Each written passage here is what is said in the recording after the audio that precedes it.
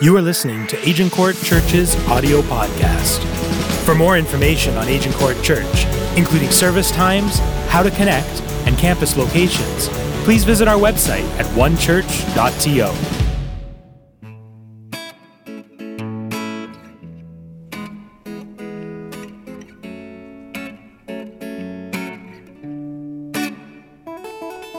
It just ain't the same. Old ways have changed. New days are strange. Is the world insane? If love and peace is so strong, why are there pieces of love that don't belong? Nations dropping bombs, chemical gases filling lungs of little ones. We're ongoing suffering as the youth die young. So ask yourself, is the loving really gone? So I could ask myself, really, what is going wrong in this world that we living in? People keep on giving in, making wrong decisions, only visions of them dividends, not respecting each other, deny thy brother. War is going on and the reason's undercover. The truth is kept secret and swept under the rug. If you never know truth, then you never know love. Where's the love, y'all? I don't know. Where's the truth, y'all? I don't know. 'Cause people killing, people dying, children hurting, you hear them crying. Will you practice what you preach? And would you turn the other cheek? Father, Father, Father, help us. Send some guidance from above. These people got me questioning. Where is the love? Where is the love? Where is the love? Where is the love? Okay. I feel the weight of the world on my shoulder as I'm getting older. Y'all, people get colder. Most of us only care about money making. Selfishness got us following the wrong direction. Wrong information always shown by the media. Negative images is the main criteria, infecting the young minds faster than bacteria. Kids wanna act like what they see in the cinema. Whatever happened to the values of humanity? Whatever happened to the fairness and equality? Instead of spreading love, we're spreading animosity. Lack of understanding leading us away from unity. That's the reason why sometimes I'm feeling under. That's the reason why sometimes I'm feeling down. It's no wonder why sometimes I'm feeling under. Gotta keep my faith alive till love is found. I say, where is the love? Where is the love? Where is the love, the love? 'Cause we see it, right? People killing, people dying, children hurting, you hear them crying. Will you practice what you preach? And would you turn the other cheek? Oh, Father, Father, Father, help us. Send some guidance from above. These people got me questioning. Where is the love?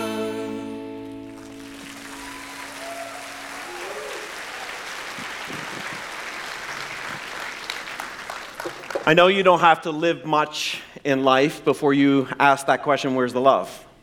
I mean, you work in places that are challenging, difficult, competitive.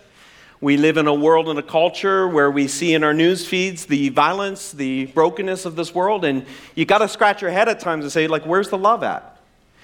This is a kickoff weekend, and every kickoff weekend we talk about the vision and mission of this local church. And last year we talked a lot about what it meant to know God, and this year we want to talk about this is not knowing God, loving people, and impacting our city, but how crucial, how central loving people is. Now, if you're a kid in this room, you have an activity sheet. If you want to fill that in, this is one of your fill in the blanks, and this is really important because there's a dinosaur in the lobby after the gathering today. And if you bring your activity sheet to that dinosaur, there's a prize for you. Now, if you're not a kid here, you can high-five the dinosaur. But he'll be out there. The fact is, loving people is so much harder and so easy to say, so easy to talk about, very difficult to do. But love is the key. Love is the key because if you're a follower of Jesus, if you follow the person and life of Jesus, whether you're online in this room, you only do so because of love. I love how the Apostle John puts it. Pastor Keith mentioned this verse last week, and I'm going to use the verses around it. The Apostle John said it this way. He said, first we were loved. Before you had a name, you were loved.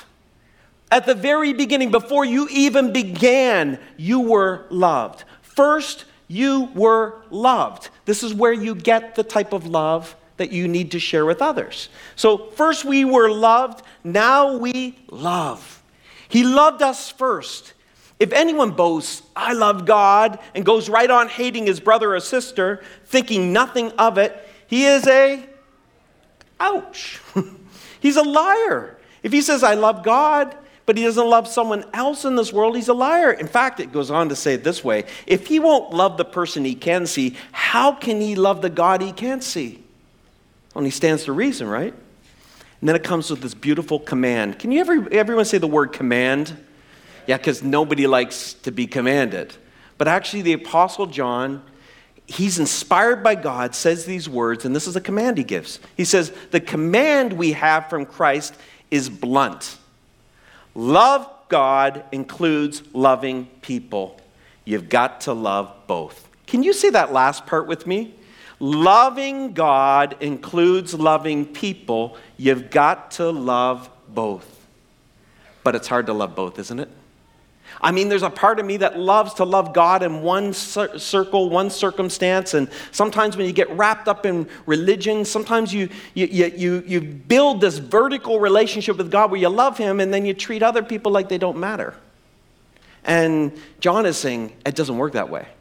That the measure and depth of your relationship with God and the health of it is attached and strategically attached of the health and the love you have for other people. You can't have one and not the other. They go together.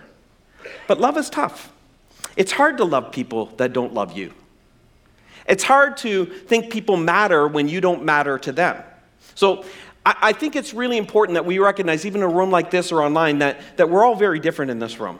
It would be very difficult for me to say something here that we'll all agree on. In fact, let me help you understand how different you really are by playing a little game. Are you ready to play a game? It's called This or That. You ready? It's really simple. I'm going to give you two things, and you get to choose which one you prefer most. Like, for example, how many love the color blue or red? But Pastor Jonathan, I like green. It's not on the screen. You don't get that choice. So whether you're online, jump in the chat room and you can answer this. I wonder how many, by a show of hands, if you had to choose between these two colors, you would say blue is my favorite color, or the one I would prefer. Keep your hand up. Okay, a lot of blues. Okay. How many would say red is my favorite color? Okay, the blues have it. The blues have it. It's about a 60-40 split here. Every gathering so far, blue has always won. I don't know what it is. It must be the sky is blue. Maybe that's it. Now, let's get a little bit more complicated. What about choosing between like the meat and potatoes, the gravy, the peas? I grew up on this stuff. Maybe some fish because I'm from the Maritimes. And our idea of spice was salt and pepper. I mean, that was the spice you had. You wanted spice in a meal, you add salt and pepper. Or there's this rich, spicy, delicious butter chicken, of which I never even knew existed when I was a kid. Look what I missed out on. So how many would say you like bland food or you like spicy food? So, okay, how many would say proudly, I love bland food?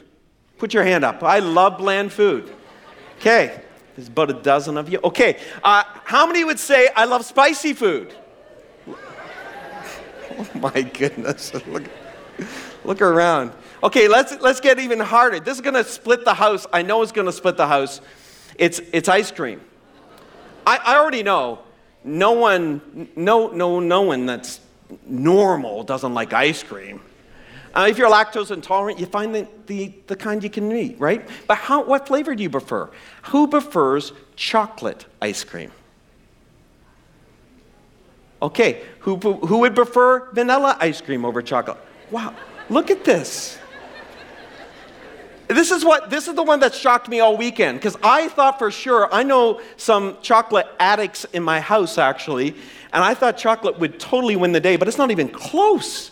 It's like a 70-30 split in the place. How about music? Music is not always easy to come on what you enjoy most. How many prefer a little bit, something that sounds like this? A little bit of jazz. A little Miles Davis? You like how many would love jazz? You can put your hand up that jazz would be what you prefer. Well, there's a few of you. How many prefer something more like this? Get your lighters out. Feeling it? How many get your hands up? Yeah, just start waving them like. I mean, the point of this exercise is simply this. There's very few things that I could say from the stage that we'd all nod our heads in the same direction. In fact, I could really split the house. We could talk politics.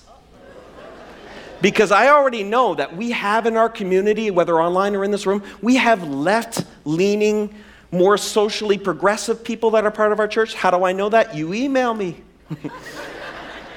I also know that we have more right-leaning, socially conservative people. How do I know that? You talk to me. I know that. And, that could split us very easily. In fact, in Jesus' day, he faced the same thing. More right-wing leaning, they were the Pharisees. More left-wing leaning, they were the Sadducees. And their ethic was very different. There was a moral ethic in the Pharisees. There was an inclusion ethic in the Sadducees. And you know what? Both groups struggled with Jesus. He wasn't nearly as conservative as one group wanted and not nearly as progressive as another group wanted. See, it's interesting. They elevated the moral ethic. They elevated the inclusion ethic, and Jesus was elevating the love ethic. Now, was Jesus not saying morality mattered or inclusion mattered? Well, you already know that's not true. To Jesus, morality mattered, so did inclusion matter. All of that mattered to him. But if your moral ethic and your inclusion ethic is not leaving you to be a deeper and more loving person, then you better check your ethic. Because for Jesus, it was a love ethic. Now, I could split the house by talking about sex today, sexuality. Because I know there's a diversity of opinions here. How do I know that? You email me. And I know this, that we would have trouble agreeing with what the Bible says in certain areas. Now, don't get me started on theology. I know if I started down the theological path, it would be very difficult for us all to nod in the same direction. I think because we're in a church building today, maybe I get most of us nodding in the same direction. I know if I said this, Jesus Christ was the Son of God. He came and he died on a Roman cross. He was buried in the grave, and 3 days later, he rose from the grave. I know a lot of people in this room would be nodding their heads. Now, I've staked my life on that. I was a skeptic, far removed from that, and it was really my search in history. It was the historical research I did that led me to the conclusion that there was a lot of facts based on this that allowed me to take a step of faith to stake my life on those truths. But I know, if we're honest, there'd be some of you who'd say, listen, you had me up until rose from the grave. But Jonathan, I'm not quite there today. And we wouldn't agree. We might not nod the same way. But I know I could make a statement I think everyone will nod in the same direction. And it's simply this. People matter. As much as we are different from each other, we may disagree with each other, we may not have the same preferences, appetites, beliefs, or truths, but I think we'd all say people matter. People matter a lot. And I think that's a nice thing to say. Loving people and people matter. And it sounds like a Hallmark card, right? A little sentimental Hallmark card. And there's a part of you that goes, yeah, people matter. But I also know we all have people matter dilemmas. We all have loving people dilemmas, don't we? I mean, we all do. My neighbor really matters, but sometimes my privacy matters more. My wife really matters, but sometimes Netflix matters more. I mean, your children really matter, but sometimes your work matters more. Your friends matter, your boyfriend, your girlfriend, those people you're connected to, they matter, but sometimes social media matters more. The person waiting on your table at lunch matters. The homeless person you encounter matters. The person you share a work cubicle with, they matter a lot, but sometimes they don't matter as much as what you want. Sometimes what we want matters more than the someone that might be in our life. Now, this is true and probably best illustrated in marriage. I have been married 26 years. 26 years. And I've learned a lot over 26 years. I've learned that I can actually do something I really want to do while listening to someone that does matter in my life, but paying attention to something that I want to pay attention to. You ever been there? Where, I can multitask, whether it's video game or watching a movie or actually typing or communicating and stuff while a conversation is happening. And I've learned the art of saying, yes, yeah. And normally I get away with it. I can get what I want and still have the people that matter in my life there. And I normally don't get caught. But every once in a while, I'll hear Shelley's voice trail up at the end of a sentence. I realize, oh, shoot, that's a question. And I wasn't listening. And I can't say yes, because I might be saying yes to something I don't want, or I can't say no. So I'm going to help everyone out here. If you've ever been there, I've mastered this. I have a PhD in this. I know I do. There's some ways you can respond when you get caught in those moments where someone's asking a question, you're not really paying attention to them because you're doing what you really want to do. Here's one of the ways you can respond. You can just respond with saying, well, what are you going to do? And I love that response, because if she comes back and says, what do you mean, what are you going to do? I'd be like, well, what do you mean? And then when she tells me, I know now, and I'm good. So it's a little like this one. You got to throw it in, because you can't do this all the time, because she'll be on to you. So you go, like, well, it is what it is. What do you mean it is what it is? Well, what do you mean by it? Then you're in. Here's one of my favorite ones. It's just, tell me about it. Because it could be a question, it could be a statement. So either way, when she's asked a question, then I know, I'm giving her opportunity to tell me more. Tell me more. And that more will contain what I need. So I don't get caught in that moment. My favorite, but you can't do this, guys. If you're in your 20s or 30s, this won't work. But when you get in your 40s like me and up, this works. When you haven't paid attention, and yet the question comes and you're caught, you just kind of do this. You go, what was that? You got to pull on your ear like you're losing your hearing. You just kind of feign a little bit like you're losing your hearing. If you do it consistently enough, they're going to know they're going to give you a pass every time. Every time. Now, listen. Jesus never did any of those things. Here's the beautiful thing about the person of Jesus and why I just am enamored with him. Is because people mattered to him more than what he wanted. People mattered a lot to Jesus. People were loved by Jesus in a way that's hard to understand. See, loving people is easy as long as they act like us, look like us, think like us, and believe like us. I mean, it's pretty easy. The fact is, friends, people matter as often to us. People matter to us as long as we matter to them. It's easy to love people who love us. How do you love people who don't love you? How do you value people who don't value you? How do we impact this city and love it in a way that could actually change people's lives? How do you do that? Well, I want to focus in Mark chapter 15 on a person that we don't even get their name. He's the centurion who stood at the foot of the cross as Jesus is being crucified. And we don't know a lot about him. We know from church folklore, there's additional writings around it, but I don't want to go there. We're just going to deal with what we see in the Bible. Here's what we do know about him. We know his job matters a lot to him. Because he's a centurion. A centurion, depending on the time of the Roman Empire, would oversee between 80 and 100 military soldiers.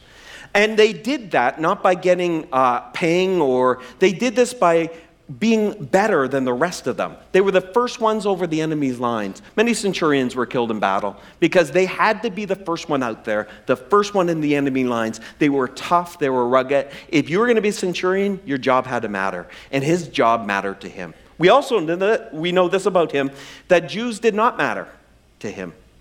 He executed them with great regularity. In the Roman culture at that time, Jews would have been like dogs. So Jesus certainly didn't matter to him. I imagine his day started out like this that day when Jesus was crucified. His wife says in the morning, "What are you doing today?" He went through his phone, he looked, and he said, another Jewish agitator. He's going to have to be dealt with today. And by dealt, that usually meant flogged and killed. I know this. Jesus didn't matter to him. I know his job mattered to him. I think when you read the account in Mark chapter 15, Pilate, the Roman governor, hands over Jesus to the centurion and the soldiers to be flogged. And this is something easy to just glass over, and I won't go into too much detail today, but it was a horrific event. It was terrible. There's a reason why historians say that 6 in 10 people who were flogged, they died right there. This was not just a small whipping, not to make light of any whipping. This was something humiliating as he was stripped bare. And it was pain-inflicting in a way that I won't describe in this setting because we have our kids with us. But actually, There's a historian named Eusebius of Caesarea. If you Google him and you Google the word flogging or whipping next to it, he does a great account of how this happened in the ancient culture. And some of you are already losing me. You're just like, why would I want to read how horrible that was? Why would I want to think about how terrible the cross was, the crucifixion that Jesus went through, the torture before the cross that he faced? Why would you want to know that? Well, if you really want to understand how much people matter to Jesus, you really need to understand how much he was willing to endure for people. You know what that's like in your own life. People can say they love you, but when they're willing to endure something on your behalf, you know they love you. You know, you can measure it almost by that. And the person of Jesus is interesting, especially if he's new and you're listening in for the first time. It's interesting. He's not a victim in this. He chooses this path. In John chapter 10, he says these words, "No one can take my life from me. I sacrifice it voluntarily." He chooses this path. He chooses to lay down his life. In Matthew 26, the account there, it's pretty interesting. It talks about a celestial host of people. It says there's 12 legions of angels. That was 72,000 angels that were waiting. They were there. If Jesus just so uttered a word, it would be over.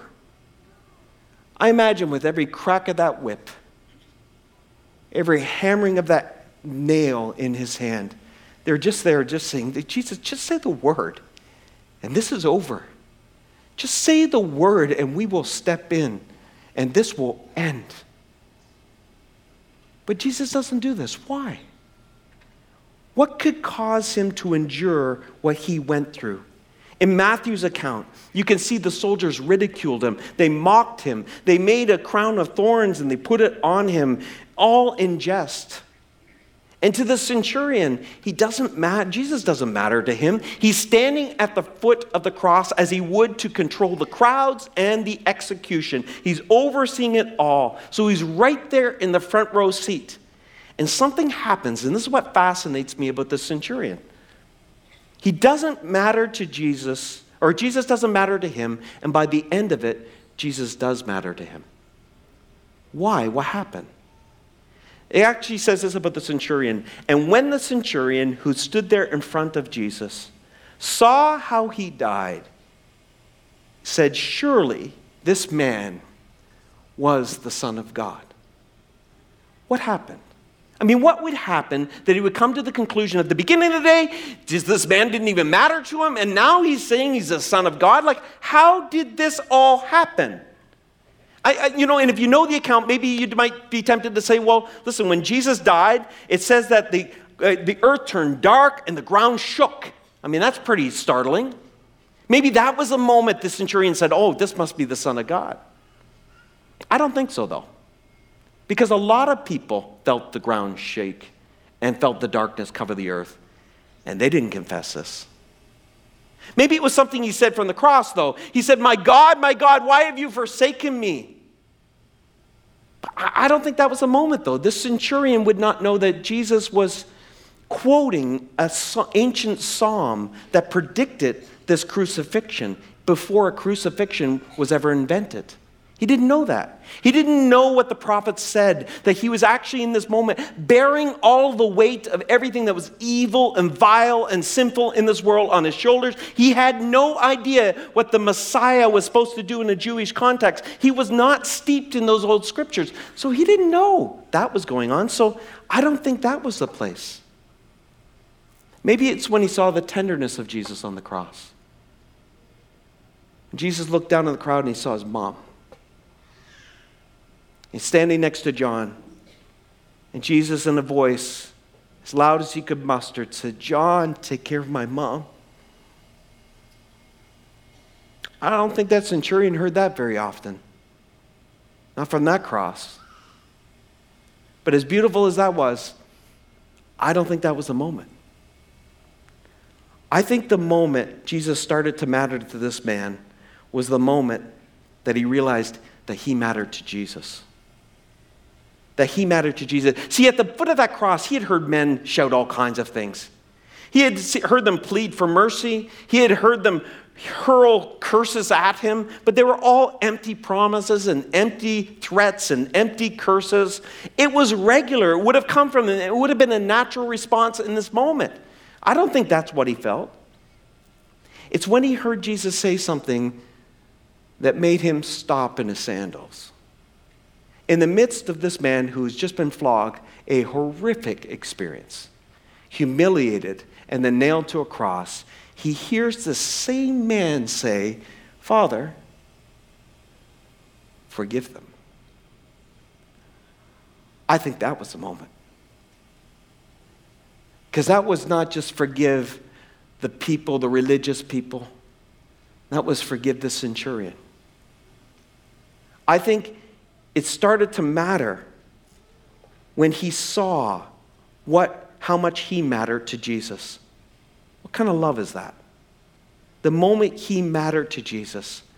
It's a no matter what type of love. It's a kind of love that's available to every one of us in this room and online.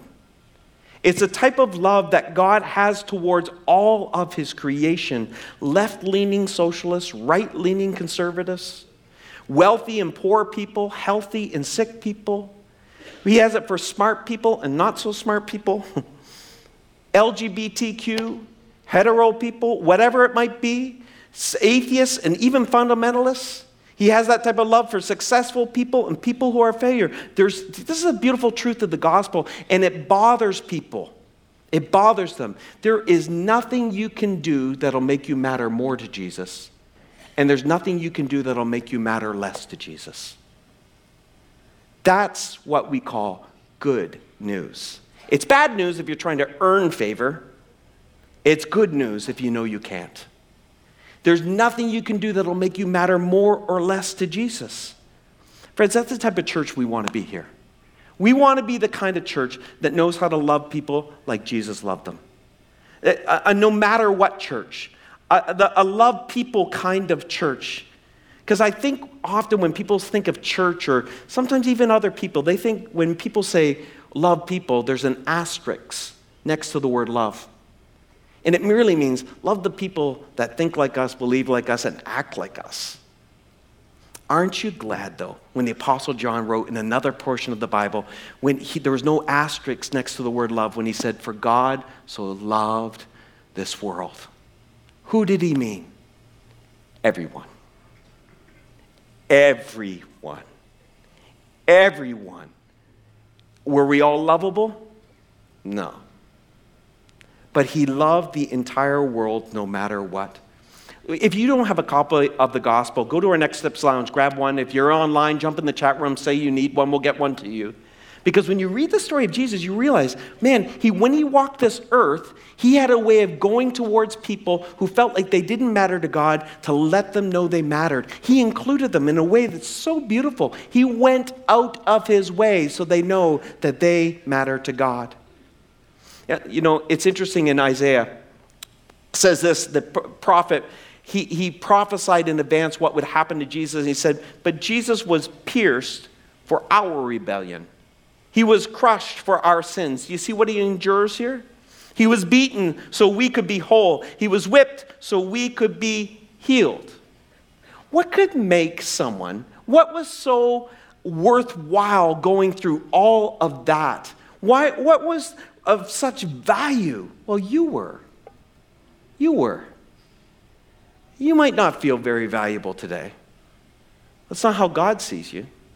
I was thinking about this week. I was thinking about the moment that I was trying to sell my car. I had a 1993 Honda Accord. I had it for years. This thing served me well. I dragged my two little boys all over the nation in car seats in the back of this thing. It had 360-some thousand kilometers on it. It owed me nothing, but I was going to sell it. I don't like selling vehicles. Nothing ever goes the way I think it should. Someone had told me, though, you can put it in an auction in the Toronto area, you'll get a lot of money, this is the way to go. So I did. I drove my 1993 Honda Accord to this auction, I left it there, and I went home. Because 2 weeks later, in the mail came a check. Oh, we have millennials in the room, don't we? A check is a piece of paper And you just kind of got to write the amount on. And this is how it works. This is how it's always worked. And then you take it to the post office, and then you buy a stamp. You put it in an envelope, you address it, and then it's mailed. A few days later, it shows up at the intended recipient's house. They get it, they open it up, they drive to the bank, they put it in the ATM or to the teller, then they wait 2 weeks for it to clear, and then they get their money. It's just like an e-transfer with 24 extra steps. That's all it is. So I got this check in the mail, and I ripped it open, and it was for $125. And I was like, how many coffees can I buy with this? I got coffee money from my car. I learned a valuable lesson, though. The car was only worth what someone was willing to pay for it. You ever learn that lesson in life? You sell something on Kijiji, and it was worth, you bought it for this, and you think it's worth this, and someone's willing to give you this. You learn quickly that something is only as valuable as what someone is willing to pay for it. The cross was the price that God was willing to pay for you. See, here's the interesting thing. I don't get to ascribe value to the people in my life. Jesus has already done that. So that means all those people that irritate you, those people you want to get on Twitter and tweet about, those people that when you rub shoulders with them, even the people that you know you don't matter to them and you know they don't love you, how much are they worth? That much. Everything. Jesus would not spare his own son for them. They are fearfully and wonderfully made. Sometimes, though, we need a Jesus-level love to love some people in this world, don't we? When it comes to loving people and establishing the value of them, regardless of your religion, regardless of your economic status, your orientation, your generation, whatever it might be, God full-on loves everyone, even the people that are hostile towards them, towards him. See, what changed the centurion? This is so powerful, and we're almost done here. What changed the centurion is the same thing that can change a church, can change a person, and can change a city. And it's love. And sometimes I don't like that word because we think Hallmark sentiments right away. But it's not a love just packed with words. It was a love packed with service. You know this about this. You've had people in your lives that tell you they love you and they say all kinds of things, but when the chips are down, where are they? You know this. Love is demonstrated by the way people, what they're willing to endure on your behalf. That's how love is demonstrated. Love people. People matter. Yes, we can nod in the same direction. But how are you doing at serving people? You know, that's how I measure my love quotient. You know, how are you doing at serving your parents? Is it a tough season in life? Is it requiring a lot of extra of you? Is it inconvenient? Well, maybe this is precisely where you see where love is. How are you doing at serving your children? Are they extra drama, extra grace required? Your brother, your sister, your work colleagues, your fellow students. How are you doing at loving? Well, I don't know how I'm doing. How are you doing at serving then? See, maybe inside of us, and this is where we need to be careful, is what we want more important to us than what really matters? Are you on the computer while someone's talking and they don't really matter in that moment? Here's the big one for me. Is your ambition outpacing your compassion? Have you ever noticed that? The more ambitious and driven you get, people matter less unless they can help you get to where you want to be. So is your ambition outpacing your compassion? Is the need to be served greater than your need to serve others? Has your sense of entitlement damaged your sense of engagement with the people around you? Maybe for some of us, the best thing we could do is decide today. Decide to love. Decide to serve. Here's the beautiful thing. If you're a follower of Jesus, you're able to tap into a love that allows you and gives you the ability to love people that you don't presently love. Now, we may say we love people, but when we begin to rub shoulders with them, that love goes away pretty quick. It's not a sentimental love. It's a gutsy love. So some of you at the end of this gathering, some of you are going to go out and we have a gift for everyone who's been serving here. But some of you might be saying, listen, I want to roll up my sleeves, I want to serve. I want to serve. I don't want to be just a consumer in my home. I don't want to be just a consumer in my church place or my workplace. And the way you do that is you got to push back against that thing inside of you that says, serve me. And the way you do that is by serving others. It's like why I give. It's one of the reasons I give. But when Shelley and I give, we are also pushing back at that greed inside of us that says, it's mine. It's all about me. And every time I do that, I'm pushing back against that. We're going to choose to love. And when we choose to love, we grow deeper into the things that God loves. So friends, in a moment, our band's coming back. They're going to sing a song they wrote called Flip the Script. It's a worship song. It's going to give you a chance. It's a story of what Jesus did for everybody, regardless of who you are today. But before we get there, I want to pray with you. But you did notice that, did you get a glow stick on the way in here? Yeah? Oh, you didn't? Okay, on the way out, you'll get one. You know why we gave you this? It's a reminder this week that even in the most difficult relationships or situations, how can you glow the love of God wherever you go this week? It's a choice that you and me and we make together. You know, we can be a church. Let's be different, though. Let's show that we know God by the way we love each other first. I shared a couple weeks ago, I have friends from every generation. I hope you do too. There is something rich about having people that are much older than you in your life and people that are much younger than you in your life. You need that. I need that. We all need that. There's something about having friends that are outside your cultural mix. Boy, what a beautiful thing. A way to get stretched and you get to enjoy the beauty of life and the creation that God has given us. These are choices you make to lean into community. So how we love each other and then ultimately how we love this world. Let's pray. Father, we have talked about your son, Jesus. We have sung about your son, Jesus. We have talked about what he was willing to endure for the people that really mattered in this world. And God, I pray that by your Spirit, everyone listening, whether online or in this room, would realize in this moment that we're one of them. We're one of the ones that matter. It doesn't matter what's in our bank account. It doesn't matter where we are in our status in life. It doesn't matter what our relational status is.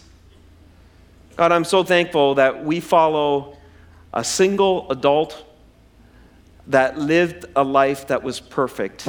He lived a life that we couldn't live. And yet, God, he allows us to enjoy the record, his record. And God, he absorbed on that day on the cross every piece of brokenness in our lives, every bad decision we've made, everything that we've done that's harmed others, hurt ourselves, or has tattered or broken our relationship with you. So God, I say, just on behalf of the people listening here, because I think we'd all lean in and want to say, thank you, Jesus. Like really, thank you, Jesus. And God, I pray, Lord, that your grace, which is freely available but cost a lot, would be something that all of us in this room would take hold of in this moment. So God, we lay before you the relationships and the people that are in our lives. And God, I know that there's a mixture in that litany of relationships. There are some that are easy to love. There are some that are more revenue neutral. It's okay. And there's some that are really hard to love. God, I pray for supernatural love from you, that we would be able to love the people in our lives in a way that would point to you, Jesus. God, I pray for my friends in this room that maybe haven't experienced the love of God in their lives. And this is an opportunity for you, friends, just open your hearts to what Jesus might say to you. You know, you don't have to be a religious person. You may be thinking like, I don't even know why I'm here today. I'm here because somebody wanted me to come. It's okay. I just want you to know this and to resonate in your heart and mind as you leave here. No matter what you think or believe, God loves you. You matter to him. And God, I pray, Lord, that everyone here too would have a strong sense, as imperfect as we are as a community, that this church would say, you matter to us. You matter to us also. And God, I pray, Lord, that each of us would take a step deeper into your love, and we'd be able to acknowledge what Jesus has done for us. In the name of the Father, Son, and Holy Spirit. Amen. Love you, church. Make sure you don't miss a message by subscribing to this podcast. All creative content and production for this podcast is provided by the One Church creative team.